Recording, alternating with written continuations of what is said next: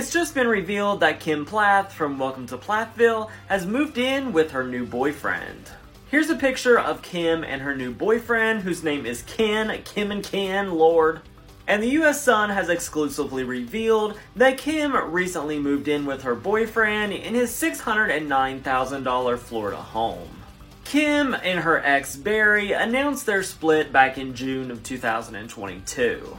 According to documents obtained by The Sun, Ken bought the 4-bedroom, 4-bathroom log cabin style home back in 2017. On recent documents, Kim has listed the home as her main address, but her name is not on the deed.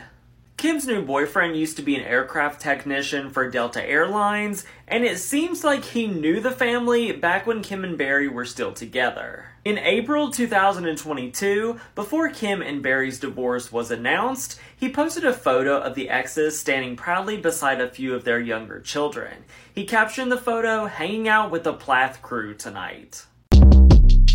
Short Cast Club